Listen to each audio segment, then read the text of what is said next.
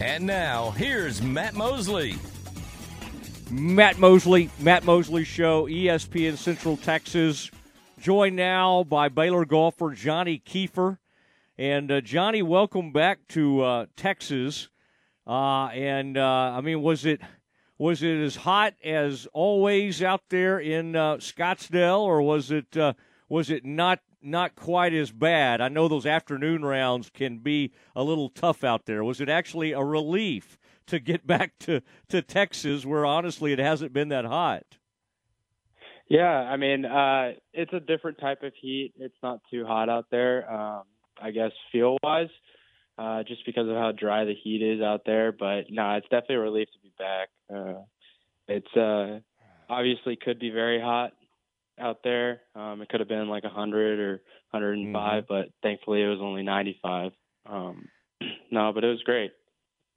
Do you take a break now and decompress a little bit? Do you ever get away from golf, or is that almost impossible for you? Like after several rounds like that, will you take a few days off, or are you like right back out to the driving range?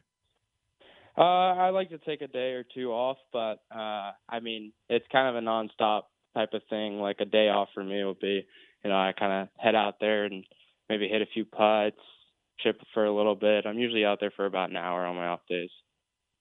So it's kind of time to decompress in a way, but at the same time, it's a nice little break. Now, what do you do to decompress? Or you'll binge some TV shows? Do you fishing? Do you play some hoops? What do you? What's your way of getting away from golf? Kind of all of the above. I've actually started getting into pickleball, so pickleball's pretty fun. Go play that with some of my friends. Probably spend some time with my girlfriend, maybe go shopping or something like that, whatever. Just time away from golf is really important to me, and it's really nice to take a little break, mental rest, and also physical rest. So now, who's the best? I can find. Who's the best pickleball player? Do you play with your girlfriend, or do you play with some of your teammates? Who's the are you the top dog in pickleball as well as on the golf team? I don't think any of us are that bad. I don't think any of us are that good. We're very competitive, so a lot of us will kind of want to say ourselves are the best. But we've got a few good athletes, and we've got a few good pickleball players. So personally, my opinion, I think I'm the best, but I think if you ask them, I think they'd think they're the best as well. So kind of just have to watch us play. Does the Baylor campus have some pickleball opportunities now, like over at the Slick, or as y'all call it, or the where's the best pickleball to be played in around the Baylor campus? I don't think I've actually had a chance to play pickleball at the Slick. I think I've heard there is. Usually whenever I play pickleball, it's usually, we'll be in San Antonio, or we'll be taking, we'll take a few teammates down to San Antonio, play some golf courses down here. And, but we like to go fishing around Waco. We like to, just hang out and chill, maybe go to the pool. So there's a lot to do, and it's a lot of fun whenever we can. I just saw this news about Coach McKell headed back to Norway, and Baylor wishing Coach McKell, he and his family, best of luck as he heads home to Norway. I would think that's probably kind of tough. All you guys are planning to come back next season. Seems like he's been great at communicating, and he's been, a great advisor with you. When did you get that news? And I would imagine that's kind of a tough news to digest after having some good years with him. Oh yeah, of course it's going to be tough. Losing Coach Raquel, he's going to be almost impossible to replace. I mean, he's just such a good coach and such a good person, and hanging out with him, he's such a great guy, so funny. I mean, it's going to be impossible to replace him. At the same time, we kind of knew, I guess, about a month ago. So I guess mentally we've kind of prepared for that. and it is what it is. It's the best. It's whatever's best for him, and we're all super happy for him. It was a tough decision for him, and obviously, I think it was the best decision for him. Going forward, I think he's going to be really happy. Him and his family are going to be really happy in Norway, and I think we'll survive. I mean, we're all really good players. We all kind of can adapt to certain things, especially with coaching. And, Coach McGraw will definitely find a good fit. Now, were you always going to come back? Did you ever think this year, hey, this might be a time I want to think about turning pro, or has it just always been the plan, hey, I'm going to use this additional year and come back and play another year of college golf? It seems like more and more people are doing that and aren't as big a rush to turn pro as they once were. Where's your mind been around that question as we talk to Johnny Keefer here on the Matt Mosley Show? Yeah, I think it was up in the air for a little bit. I think about halfway through the spring semester, I kind of decided, I think it's probably best that I take that extra year, learn a little bit more from Coach McGraw, learn a little bit more about myself on the course. I'm really in no rush, and I think it's going to be a good decision for me to be able to mature on and off the course. It wasn't an easy decision, but I'm definitely just wanted to take my time and make sure that I was making the right one, and I think I have. All right, and what was Greyhawk playing like? You've been out there, I believe you have, yeah. And I'm just kind of wondering, it just seemed, I thought early on y'all were going to get off to an incredible start. A couple of you did, but the whole team kind of struggled out of the gates. And how tough is that when you open with 2 rounds that are just not quite up to y'all's usual standards? You obviously had a great 3rd round, but as a team, how do you deal with that mentally? Was that tough on you guys to get off to that slow start and then know, oh, man, now you kind of feel that pressure and maybe guys started to press a little bit right away? Yeah, it's a tough start. We obviously didn't do how we wanted. The course was really tough, so making mistakes out there was super easy. Maybe you didn't have your stuff that day, or maybe even just for one hole you really didn't have your stuff. So it could really slip away really quickly, and I think that happened a few times with a few of the guys, and even myself. It really kind of felt like 1 or 2 holes or 1 or 2 swings, it kind of got away from me. And it's something that coming away from that tournament we can all learn from. Seeing that course only for the first time for everyone in that condition, with how firm and fast it was at a national championship level, I think it was something to learn from. Obviously, we didn't play the way that we wanted, but I think going forward, hopefully being in that stage again, we can kind of take away from it that we're good enough to play with anyone, especially the way that or the people that we played with, the groups that we played with. But at the same time, we have a lot to learn and a lot to improve upon.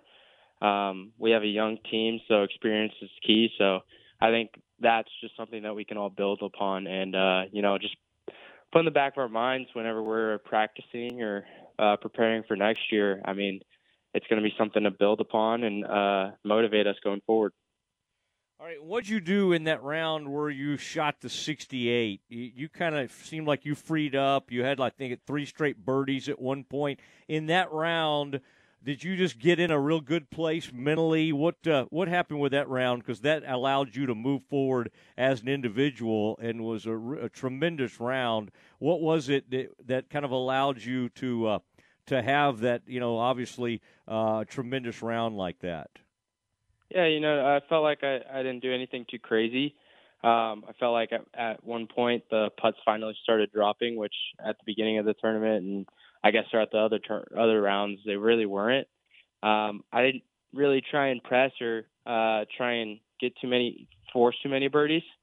They just started dropping, and good timing too. Obviously, it was pretty critical that I shot under par or I made it into those top 9 individuals So, I mean, it's kind of the same way. I mean, we've all played summer golf, and summer golf is hard. And then playing at tough courses like that, you kind of just have to run into birdies. You can't really force it. So I think playing upon that experience, and then also, finally it kind of happening, really, really kind of helped, especially, going forward. Became the first ever Baylor player to make the cut in an NCAA championship as an individual. Then you went out and played as an individual that next day. What's that experience like? You're used to wanting to help your team, anchor the team, be the leader, and then you kind of just got to get it in your mind, hey, this is all about I got to do it for myself in a sense. Was it a little different mindset in that fourth round when you're out there on the course by yourself? I naturally thought it would be like that.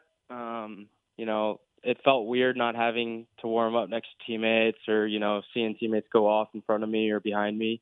I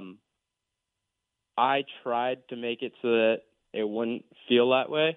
I tried making it feel like just another regular tournament. But it's always weird not seeing your teammates warm up next to you.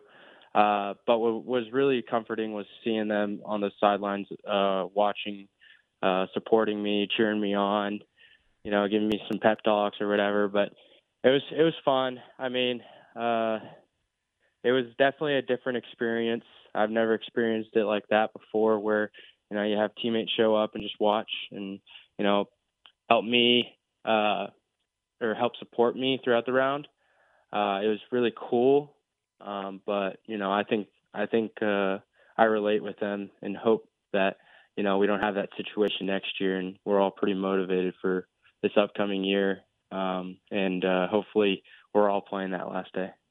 Johnny Keefer, Baylor men's golfer, joined the Matt Mosley Show, ESPN Central Texas.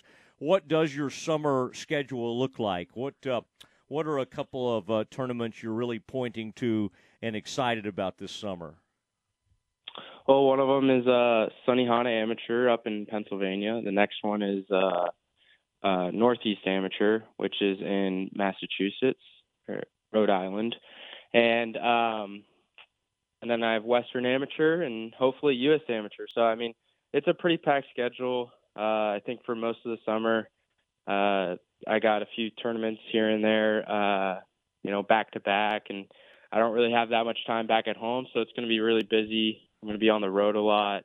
But, that's kind of what you see in the pro life. So this is the best way for me to prepare for the pro life. And, hopefully keep gaining that experience and, understand kind of how they live and what they do. So, I'm pretty excited for this summer. It's going to be busy, but it's going to be a lot of opportunities, and hopefully I make the most of them. All right, what's it like when you at Texas Tech, when y'all play with them, and you're Ludwig Aberg, who is one of the top amateurs in the world, and obviously he's going to be a pro. It's got to be kind of fun when there's a guy at that level, and you're out there. Have you been in some match play? I was trying to think back. Have you ever been in match play just straight up against him? And what have you kind of taken away from being around, a couple of players like that, because they don't come around that often? Yeah, I mean, obviously they don't come around that often. I think the last time that I played against him in match play was Arnold Palmer Cup in Switzerland, and that was a little bit of a beatdown. I didn't play that bad. He just played, just really that good.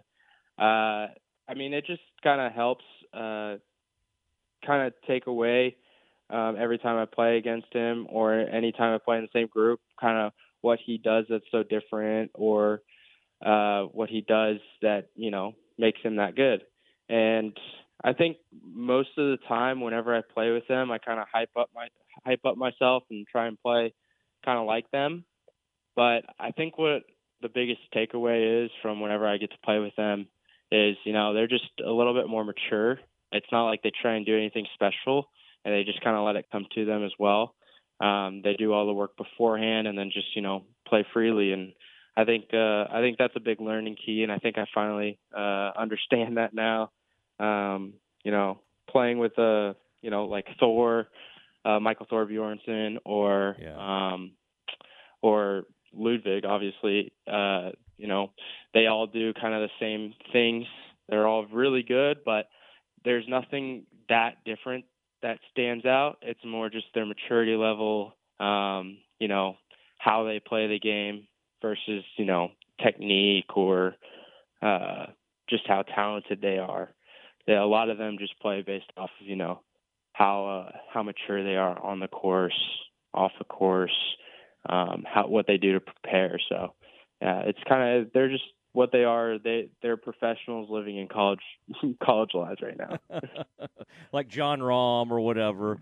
Does he seem like, is he pretty unassuming on the course, or is like somebody, and obviously you've played in those same deals. You're right, not far off from that level. Does he have like a stare, or is he more like a Victor Hovland who's like smiling all the time? What is his demeanor like?